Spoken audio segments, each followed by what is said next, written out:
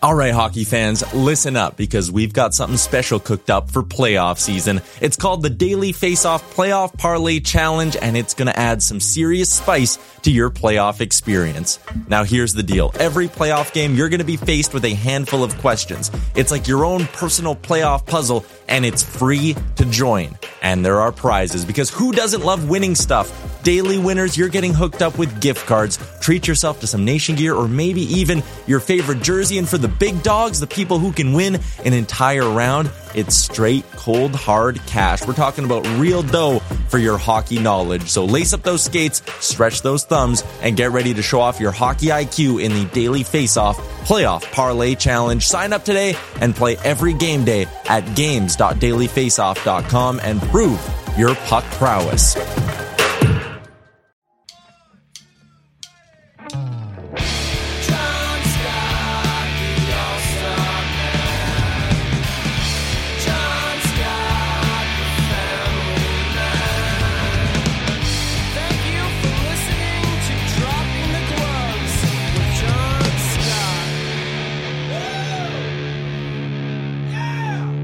Hey, everybody. Welcome to another episode of Dropping the Gloves with John Scott and Tim Wurzberger. Big episode today, Tim. Huge one. Yeah. Do you know I had a poster on my wall when I was a kid? I did too. I had a poster of my favorite team, my favorite player, and he is on the episode today. It's Ray Bourque, my childhood idol. Tim, was he your childhood idol? He sure was. Are you just saying it because he's here? No, we talked about this. Come on. You're such a Kiss. Dude, okay, I whatever. grew up in the 90s in Boston. Of course he was. Okay, all right. Well, I did have a poster of him. Ray Bourque is on the show. Ray, how you doing, I think I can call you my friend. Yes. We've met enough for that, and we've had a few good times on the road. I think we have. I was actually talking to Tim. I'm like, he's got his restaurant. He knows his wine. He knows his stuff. And I was actually impressed when we sat down for a meal. You grabbed the wine menu. You're like, I got this. You ordered something really nice. It was impressive. I didn't expect that. Yeah, well, I like my wine, and if somebody's ordering and doesn't have a clue about it, it's the meal's not so good. So I make sure I take care of the wine, and I kind of know what I like. Is that something you developed over the years, or were you always that guy? Like coming out of college, you're like, I know wine, I like it. That's my thing. College? What are you talking about? Or high school? I don't know, Ray. What you guys did in Quebec? Come on, I thought you looked me up. Come on. No, high school. Right out of high school, got to the Bruins at 18 years old, and then had no clue about wine. And something I discovered. They say. You discover the taste for wine, and I certainly did. It took a little while, but I've got a pretty good palate for good wine. So when I'm on the road or out with guys, that's one thing I'll take care of and make sure that they enjoy the wine that I'm liking, and hopefully they discover a nice taste for wine just doing that. No. So if I'm going to sit down at a restaurant, your restaurant, Tresca, I'm going to have a pork chop. What kind of wine am I going to get? Do you guys got a pork chop there? We have a pork chop. We have a veal chop. We have veal chop parm. We have some nice. I tell you, you can't finish it. You'll probably be able to finish it, but a lot of nights I bring part of that home, and it even tastes the best the next day. So, I'll have a nice Italian wine or nice California wine. My favorites on special nights are Far Niente, that is a beautiful cab. Silver Oak, I love. If I go Italian, I love Brittany wine, Amarone Brittany. I like a Banfi wine. Some Barolos I really enjoy. Canubi Barolo is a phenomenal wine.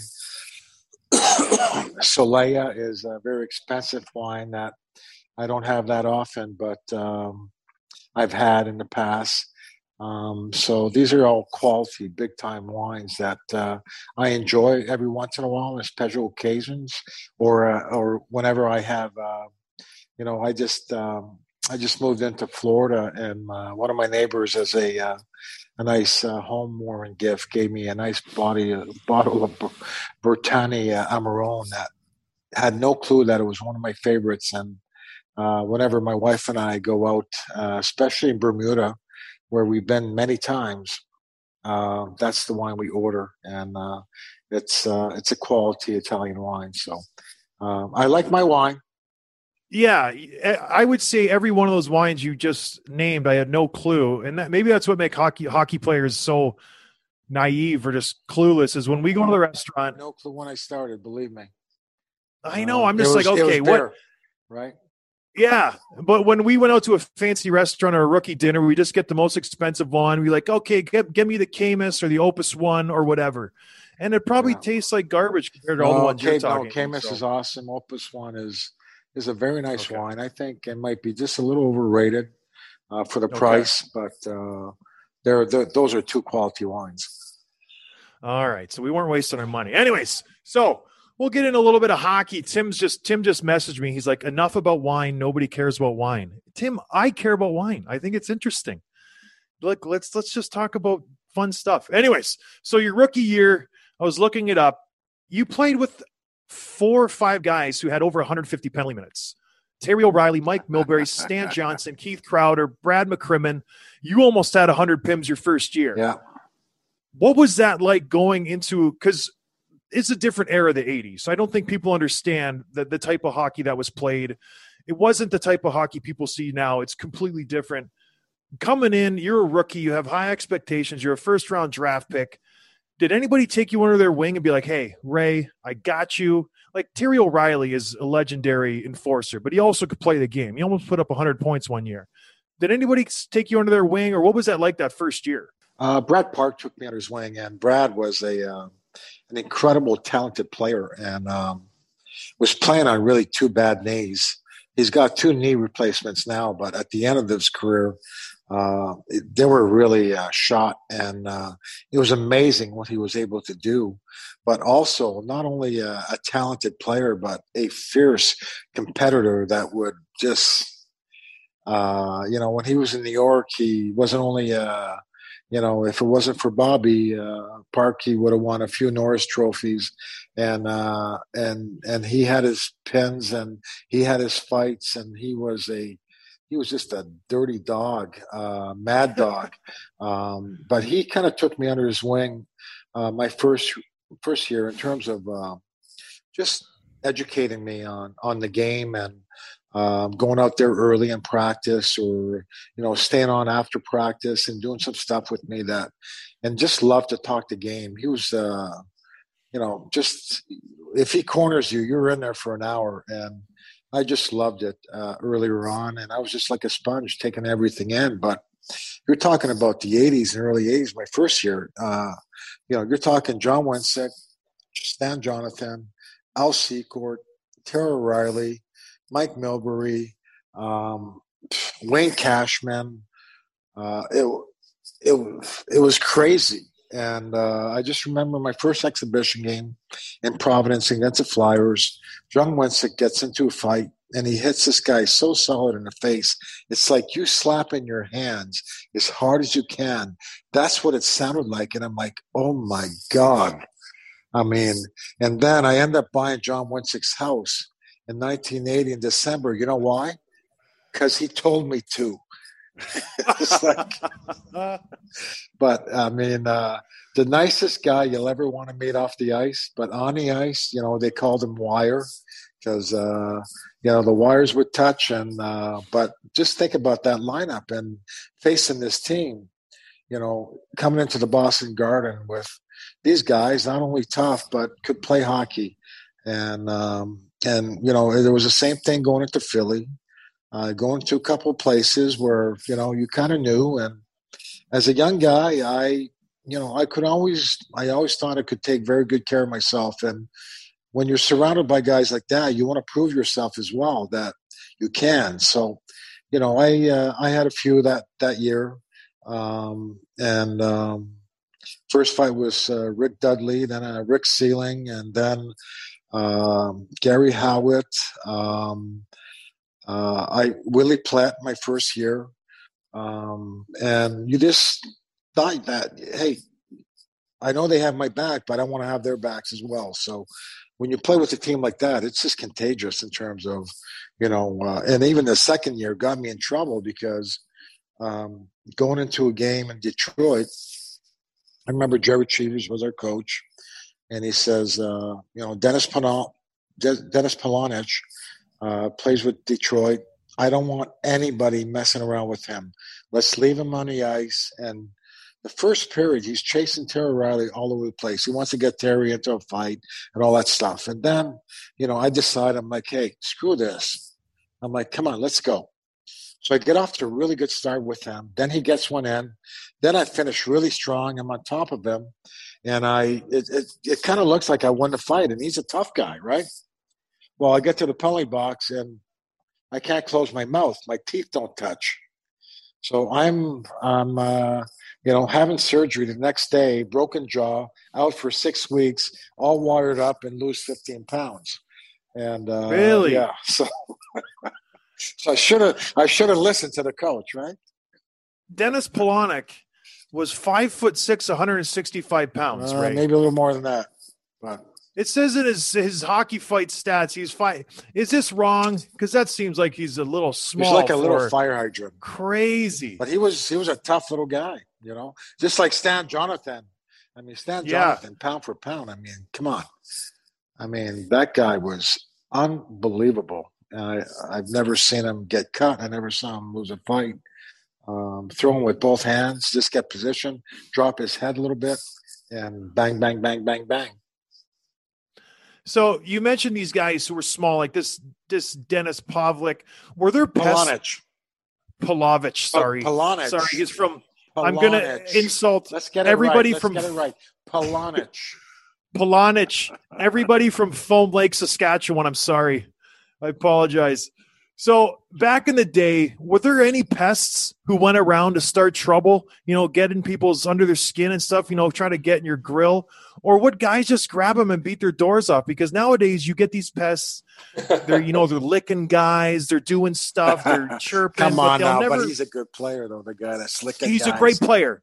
But there's other guys who they take runs, they play dirty, they get their sticks up, but they never answer the bell. Did that happen back in the day? Because no. A guy would just get grabbed. No, that's why I never want fighting out of the game. Even today, I mean, you do something really stupid, you're going to have to answer for it. Still to this day, I really feel you have to that way. And that says a lot about somebody. If you're willing to answer the bell when you've done something and it's coming. And so that's why if they ever take fighting out of the game, even more than what you're saying, that'll be the case. But you're saying, was there any pests? I mean, yeah, the Rat played for Philly, for all those years. And he played for us and driving everybody crazy. Dale Hunter, Claude Lemieux, not that they were little pests. Some of them were pretty big pests. But when you're saying, Dale Hunter would fight you anytime. Claude, not so much. The Rat would fight you, but still, they were friggin' – these guys were some of these guys. And you know what? It's like Rob Brown, for me, the guy would never fight, score, long hair, would be in my grill all the time, telling me every single time he had a chance, saying how overrated I was. And I'm like, what the friggin' – what are you talking about, Brownie? Who are you? Come on. I'm like, that's the worst when a guy who's terrible is chirping you about talent. He's not terrible, but come on. I think I've done something, and I've got a few years on you. What was your deal with Matt Sundin? What was that all about? I saw he ran you from behind one game. Yeah, what's the deal with that? Okay, he was playing in Quebec, and probably 4.5 weeks before playoffs started, we're playing them, and he sticks his knee out and hurts my MCL. I'm out for the last 4 weeks of the season. I end up coming back for the playoffs, but I'm not right. I'm not 100%. And I get home. I've got 3 kids and 2 boys that are playing hockey at the time. They're young, and they're pissed, and they're like, "Dad, you gonna get him back?" I said, "Yeah, I'm gonna get him back." Do you know every single time the kids are asking for every revenge. Single time I played against Sundin, they asked me walking out the door. They're like, Are you going to get him tonight, Dad? Are you going to get him tonight, Dad? You know how much pressure that was? That's too good. And then I end up fighting him one night.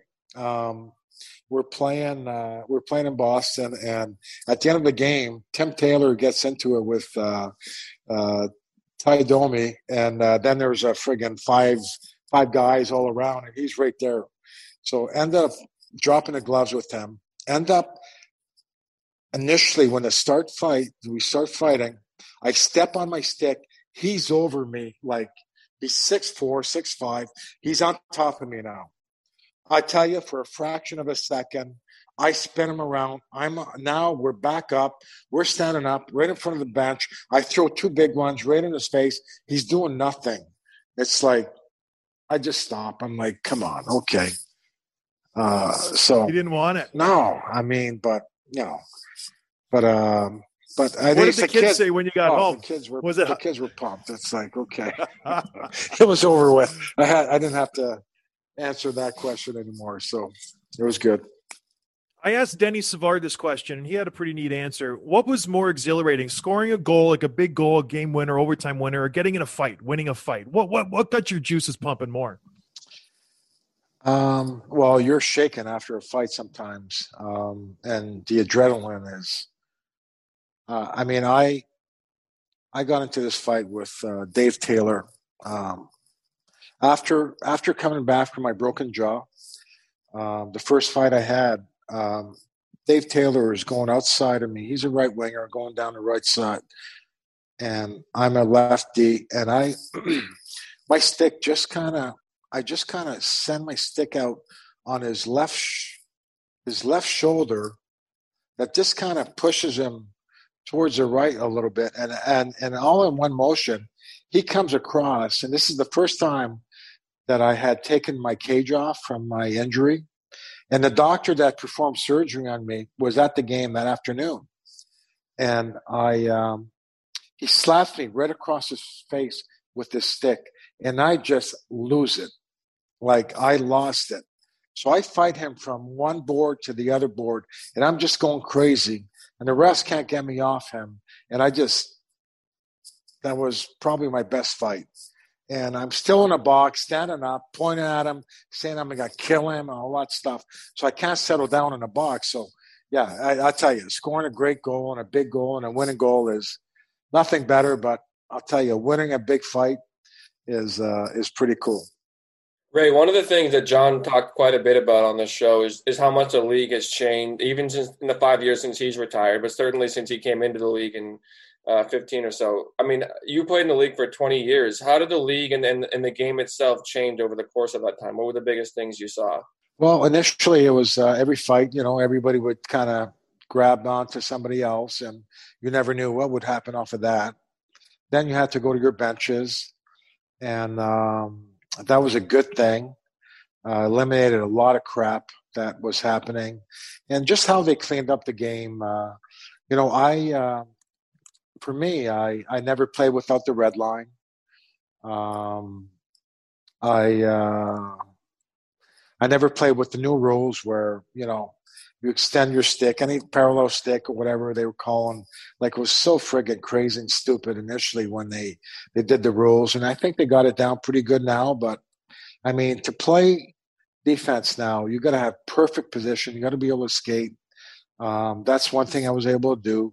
I would have loved to played under these rules and no red line.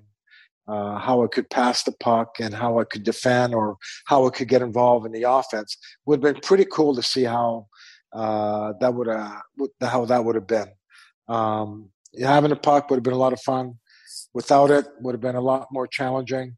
But I think it would have been a lot of fun for me to try. So that's how the game's really evolved. It keeps evolving. Guys just keep getting in better shape. They just keep getting faster. I think the game is always getting better. So it's a lot of fun. I'm a big fan still. I watch every night. I don't know if do you actually see me right now? Yeah, we can. I see the TV in the back. You see the NHL Network okay, on. Okay, good. So for me, I love the game. I love the evolution of the game. It's not going to stop. It's only going to keep getting better. But I hope they never take fighting out of the game. Yeah, I agree.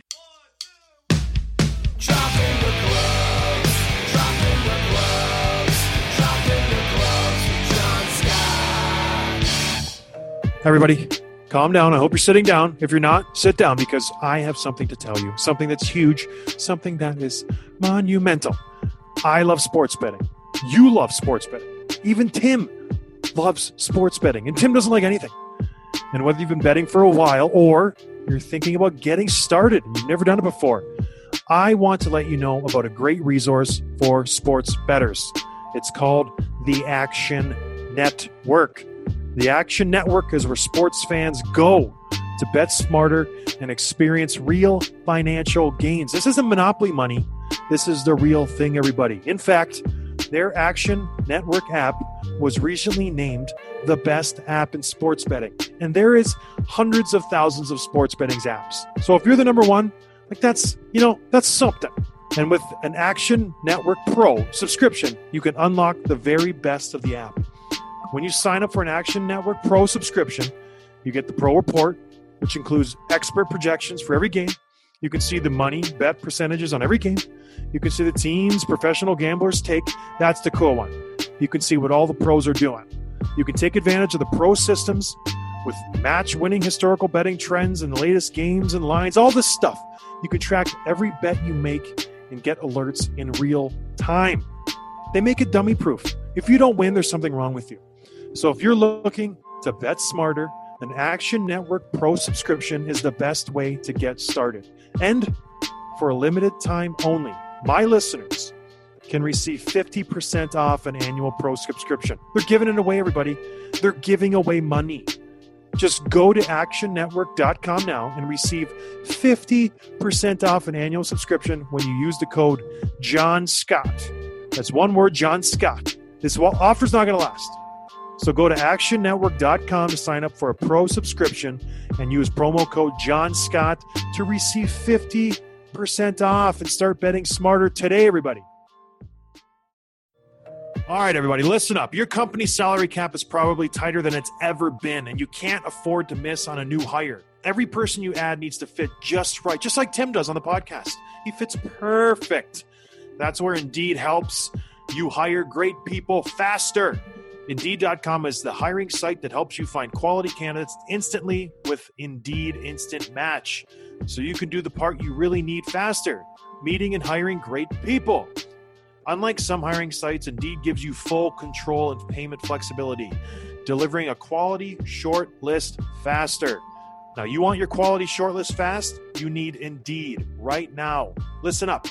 Our listeners get a free $75 credit to upgrade your post at Indeed.com/Blue Wire. This is Indeed's best offer anywhere. Get a free $75 credit at Indeed.com/Blue Wire.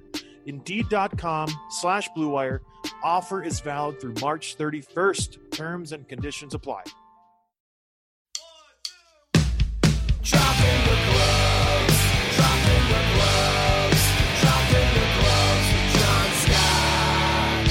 So you mentioned training and everybody's getting better.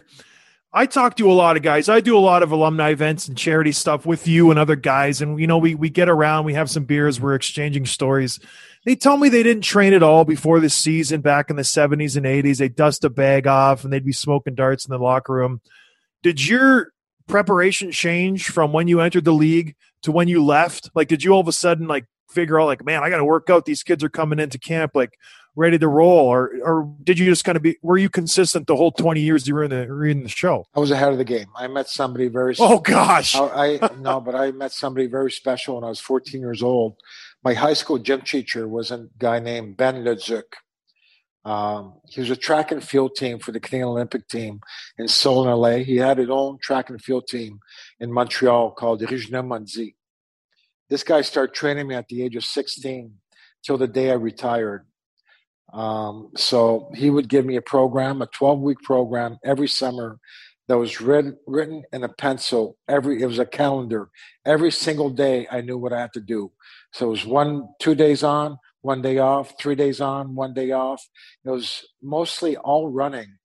initially, and then it became running and biking as I age a little bit. Road work on a bike, speed bike, and then I would do my own weight workouts through all that. So that really gave me a base to allow me to do what I did, and to allow me to play the minutes that I did, and to allow me to stay as healthy as I did. And so I was ahead of it. It was coming when I came in, but I met this guy that still to this day is my very best friend and my son's godfather. And he's like Mick, Rocky's trainer. That's how he looks like. Cool. And a very special man in our family, for all of us in our family, and a guy that really made a difference in my career. Wow. Okay. I kind of depressed. I wanted you to say I ate cheeseburgers and smoked cigarettes, and then I just started playing. All right. So you worked hard. Yeah, no, I worked very hard. I can't tell you I ate perfectly, and I didn't have fun. I had fun, and I didn't eat perfectly, but as it went on, I got better and better in all those areas. But the conditioning and the workouts came first before anything in actually my life. Like mornings, that's what happened first. And every single day I looked at the calendar, I went out. And if it was pouring or raining or whatever, I was out there doing it. And whenever those days came, I thought I had to step on somebody else because I know a lot of guys with those conditions wouldn't be out doing what I was doing. I wouldn't. I don't think I would. That's why I think you had more shots in one game than I had in my whole career. So I think that's the difference between you and I. You did have 19 shots in one game. Yes, do you know that? Yes. Rod Tugnut had 73 shots that game. It was a 3-3 game. And after the game, we all went and tapped his pads. Now, did you Quebec just Nordiques. look off your D? Did you look off your D partner every single time? No. And did he ever say anything to you?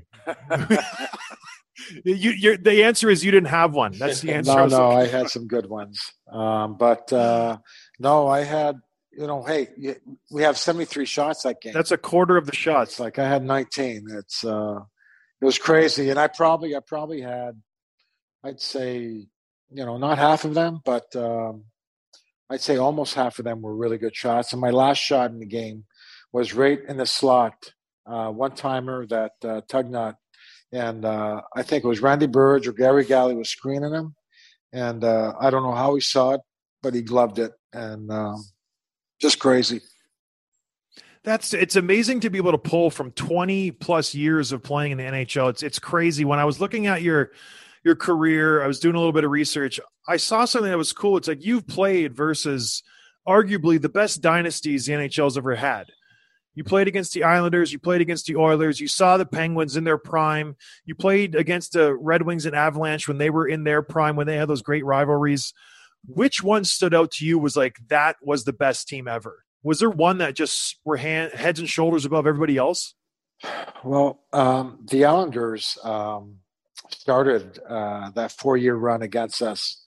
That was my first year. We were first overall, and we ended up playing them in the second round.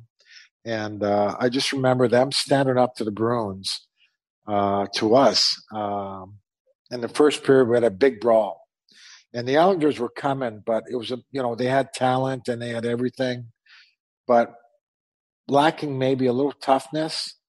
And they stood up to us in that first game, and I think that gave them so much confidence. They went on to beat us in 6 games. Clark Gillies and Terry Riley were fighting 2 or 3 times a game. They were trying to tell Taz, just let him sleep.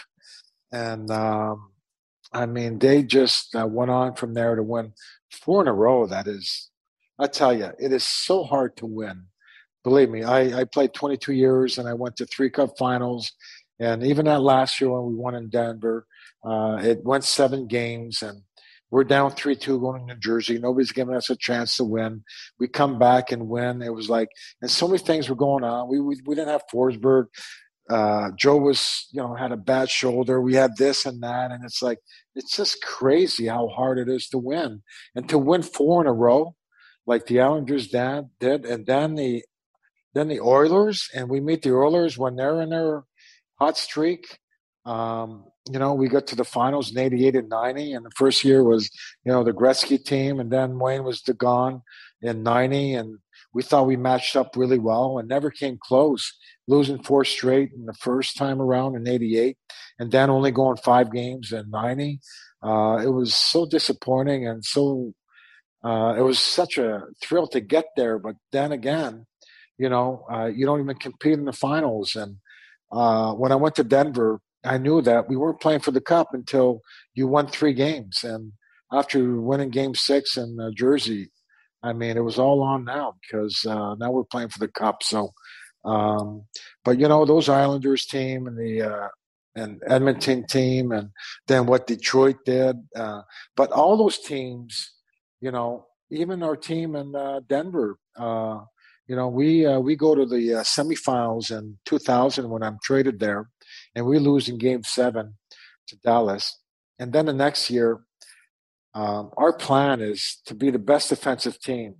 From day one in camp, we're talking about trying to win the Jennings and trying to be the lowest goals against. Because without playing defense, regardless of how talented you are offensively, if you don't defend well and you don't know what you're doing, you can't win. And you look at those teams that I'm talking about, the Islanders, Edmonton didn't win till they figured that out. Detroit didn't win till they figured that out. And Denver, we didn't win till we did that in 2001. So it's a mix of, very good talent, but also a commitment to play both sides of the puck. And you can't win without it. And a great goalie doesn't hurt. Ray, who would you say, if you look back, who was your favorite D partner of your whole career? Do you have one or two that kind of stand out above the rest?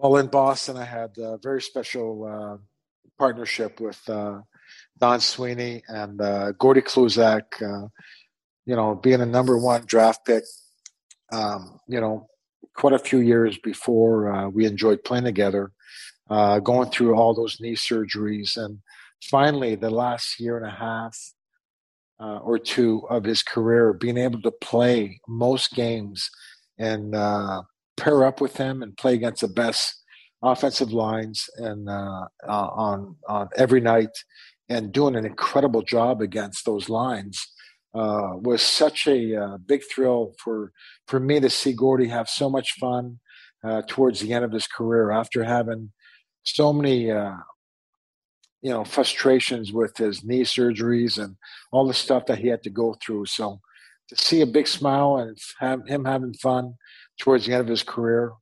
and still to this day, a very special friend to me, was a lot of fun. Donnie, the little bulldog that same thing, we're defending against the best lines every night, was a lot of fun. I had a good run with Donnie. And then bringing young guys in like Kyle McLaren and Hal Gill and, getting them kind of in a comfortable situation were a lot of fun. And then going to Denver where, I played with Adam Foote and then Rob Blake. It doesn't get much better than that. So those are, the guys that I really enjoyed playing with many, many, many, many, and many other guys. And maybe this question might have a similar answer, but who would you consider to be maybe the most underrated teammate that you've had? Someone who never really got his due? Well, I think Adam Oates is in the Hall of Fame, but, he was a guy that, looked at as a, he played with Brett Hall in St. Louis, put up incredible numbers for a while and all that stuff. But what he was able to do defensively and in all areas of the ice, for me, he was so underrated in all aspects of his game. Such a subtle player in so many ways. I really enjoyed playing with him and really had a connection with him. I mean, Rick Middleton is a guy that I think should be in the Hall of Fame that I think gotten some due, but not all of his due. because I really think he deserves to be in the Hall of Fame. One more question from me is obviously you played against Gretzky many times. For the younger audience, for people who never got to see him play live, can you just help maybe just explain how good he really was and how hard he was to defend against, especially for so many games? Well, I'm asked, always, who's the best player you've played against? And I say that, Mario, when his switch was on, was, probably the best player, but Mario was kind of off and on. Gretz, his switch was always on. This guy wanted to put numbers up every single night. Every time he's on the ice, he's making something happen. And it's not that he's going to beat you one-on-one, but he can. But the eyes that he has around his head, how he creates time and space for people to get in the holes, and how he finds people. It's like we joke, like we work on a power play or the penalty kill in practice, and somebody makes a stupid pass, and, the coach or somebody will say, hey, you're not Gretzky. You can't make that pass. Well, he did, and he made it work. And just the passion, the intensity he played with, and it wasn't, we're trying to defend him as best as we can, and we're trying to be physical with him. And he's just so hard to contain, so hard to hit.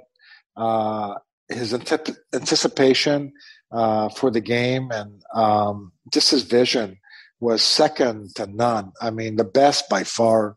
And it was really hard to, just look at the numbers and look at what he's accomplished in the game. And, the best. The best at, for me, I look at it a different way sometimes, where I look at Bobby Orr in terms of changing the game from the backside because I'm a defenseman. But when you're looking at it the other way, Gretz and Bobby Orr are the two guys that you look at that are on top of the list. Well, speaking of the best, arguably you were on one of the best teams ever, the 87 Canada Cup team. The infamous goal, the Lemieux, the Gretzky, did he mean to touch it? Did he not mean to touch it? It was just an incredible thing. On a lighter note, did you ever talk to Mario, I don't know how you say his first name, and say, hey, thanks for burning me on your first NHL goal. I really appreciate that. He didn't burn me. He burned me on another goal. He burned me in the playoffs, okay? He didn't burn me on that goal. I'm trying to dump the puck in. I assisted on his first goal. But I'm trying to I got at the right point. I put it 2 feet off the ice and to go back into the corner. It goes off his shaft. Now it's 6 foot by me. He's got momentum. Now he's a breakaway, and I'm watching his first goal. But it's not like he burnt me. He didn't put a move on me. I hit his shaft. He knocked it out of the air and went. But, hey, he burnt me in the playoffs when I'm looking left, right. I'm going forwards. I'm looking left, right. You might have want to look up that goal because that's where he burnt me. And I looked so I silly. remember that goal. I'm just busting your chop. Did you guys ever, bust each other's chops? You're on such another level when you it's literally like Lemieux and Gretzky and Paul Coffey and Ray Bourque and all these guys. Are you busting chops being like, oh, you suck, Gretzky, nice pass? Is that a thing? Not so much, but we laugh. In the warm-up or in face-offs or something that happens during a game. We might just bust each other on something like that. It's fun. Mario, I know Mario pretty well. Got to know him, the Canada Cups and, both being from Montreal. It's pretty special. All right, last one and we'll let you go. So, you've won cups. You're a first ballot Hall of Famer. Cup, not cups. Cup. You've won a cup. Canada Cups.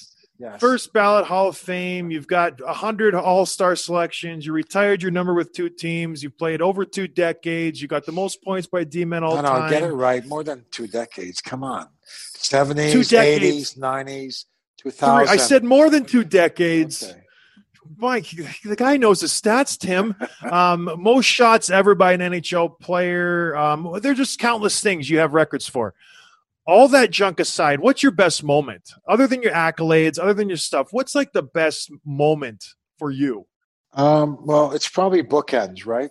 It's playing my first game in the NHL against the Winnipeg Jets, October 10th, 1979, and winning the Cup June 9th, 2001. In between that, getting to the finals and 88 and 90, finally, beating Montreal for the first time, winning the Canada Cup in 84 and 87, and 87 being probably the best hockey that I ever played in. And then winning the Sharon, well, you know how this feels, MVP at an All-Star game, winning scoring the winner in Boston in 96. And you know what? And two special nights that had nothing to do with a goal, an assist, or a win was Norman Levier skating on the Garden ice at the closing at the Garden in 90, I think it was 95 or 96. So many great, incredible alumni came back for that. And the last one introduced was Norman Levier that had a brain hemorrhage in Vancouver. And I think it was 1981, that never played again, that almost lost his life that night, was just dreamt about skating one more time in the Garden ice, putting his skates on and pulling him around with my stick around the Garden ice. I don't think there was a dry eye in the place.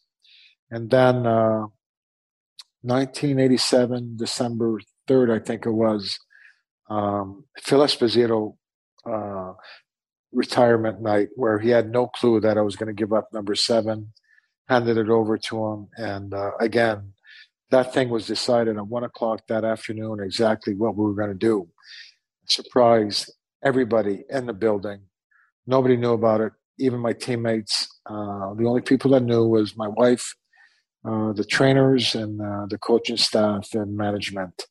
And it was an incredible night, seeing Phil's face, the way he reacted. And it was such the perfect thing to do, because God knows he deserved it. And I don't know why I was given that number when I came in, but I wore number 29 in training camp.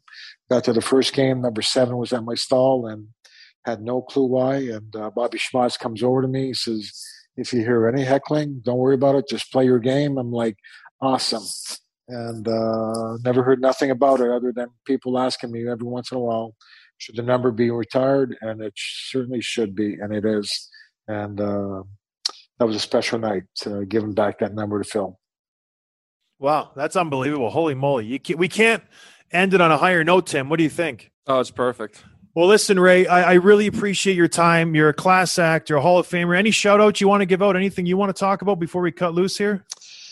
Look us up. We have Bork Family Foundation, and we have 3 events a year. Every time, just go to borkfamilyfoundation.org. We raise money for a lot of different causes in New England. The whole family's involved, something that's very special to us. If you're ever in Boston, you're downtown, you want to go to North End, Little Italy, look up Tresca, my restaurant in the North End, nice Italian restaurant. Just good luck to you guys, and thanks for having me on. And I'm sure we're going to meet somewhere up the road there, John. And good luck. Keep trying. Keep trying for that boy. I will do my best. Trust me, I'll do my best. That's all I can say. But listen, everybody listening, I do all these alumni events. I do all this stuff with these amazing guys who have played, Hall of Famers. Ray's one of the nicest guys, if not the nicest guys I've ever met. I can attest to that. So he's the real deal. Ray Bourque, everybody, thanks for being on. I hope everybody enjoyed the show, because I sure as heck did. And we'll talk to you guys, I don't know when, another day. Cheers, everybody. All right, take care. See ya. Oh, Ray, thank you very much. Hey guys, thanks for listening. Make sure you're following the show on Twitter at dropping_gloves for episode highlights, behind-the-scenes content, sneak peeks, and giveaways. Check out johnscottallstar.com/shop for merchandise including t-shirts, hats, hoodies, and so much more. And please leave a review on Apple Podcasts. It's so important to helping us grow so we can keep delivering the hockey content and interviews with the players you love. Thanks, and see you next time.